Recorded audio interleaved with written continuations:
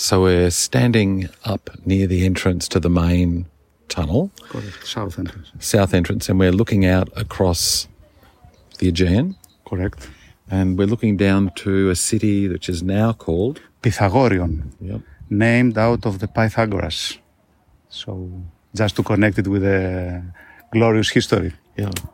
And across the sea, not very far at all, what's that place? There is a crossing 2 miles long, straight crossing that practically divides nowadays Turkey with the Isle of Samos. Mm-hmm. And yes, what you see the other side is Mount Olympus, I think, of Turkey.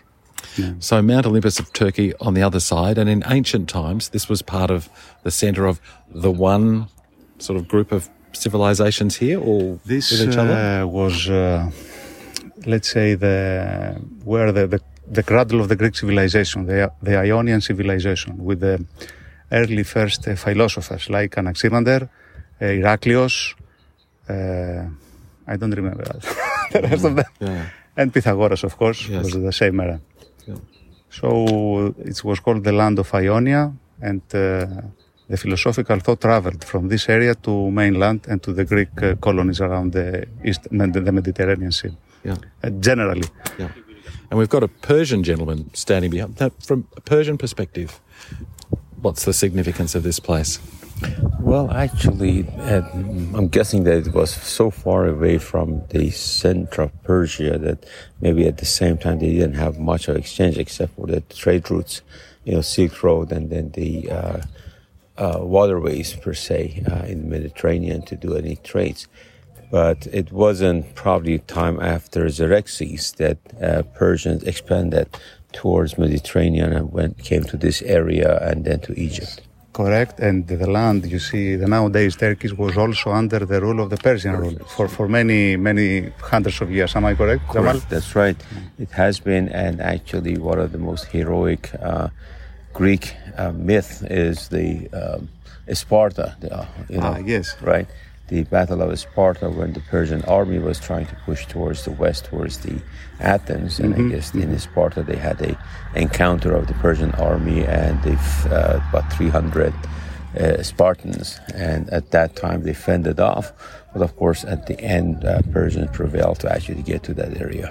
Now he's calling it a myth. Now what do you say about that? He talked about Thermopylae in the mainland. Yes, this was the first, let's say, defense of the Greeks against the invasion of Persians, Xerxes. There we had a fight for a long time. Eventually they went down to Athens, the Persians, and then we had other fights, and then they went back. So it was sort of, a continuous rifle. It was going for millennia, actually. It was a continuous rifle. Yeah.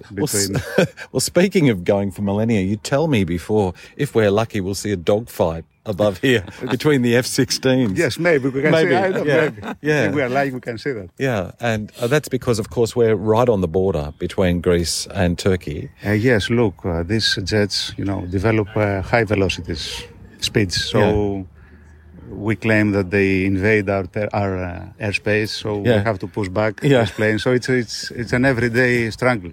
Yeah. But those periods were calm. They have the elections, we have the elections. So nobody fly and fight. So if we see a dogfight happening here today, let's just go straight to the tunnel. What do you reckon? I recommend to go inside. We might have a false missile launching. So our tunnels, as always, performing multiple functions, starting off for water. But you were saying even people living in these tunnels from time to time. Yes, this was a refuge. The tunnel was a refuge. They found traces of, as I told you, burial. They found not documents, but artifacts of everyday life, plates, forks, spoons, and all this. Yeah. So there are signs that people inhabited the tunnel for prolonged periods of time. Yeah. When, of course, if you had the enemy ready to kill you, you have to go inside, because this is a narrow space.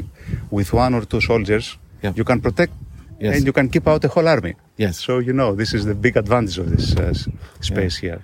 Of course, hypotheses. These are all hypotheses made from our own minds now. But in terms of hypothesis, when the F-16 start fighting overhead... This will be reality. This will be reality. And so we can head... Ioannis, are you going to join us if the F-16 start fighting over here with a... No, I will get into the tunnel. You're going in the tunnel. Okay, no worries. Okay, thank you.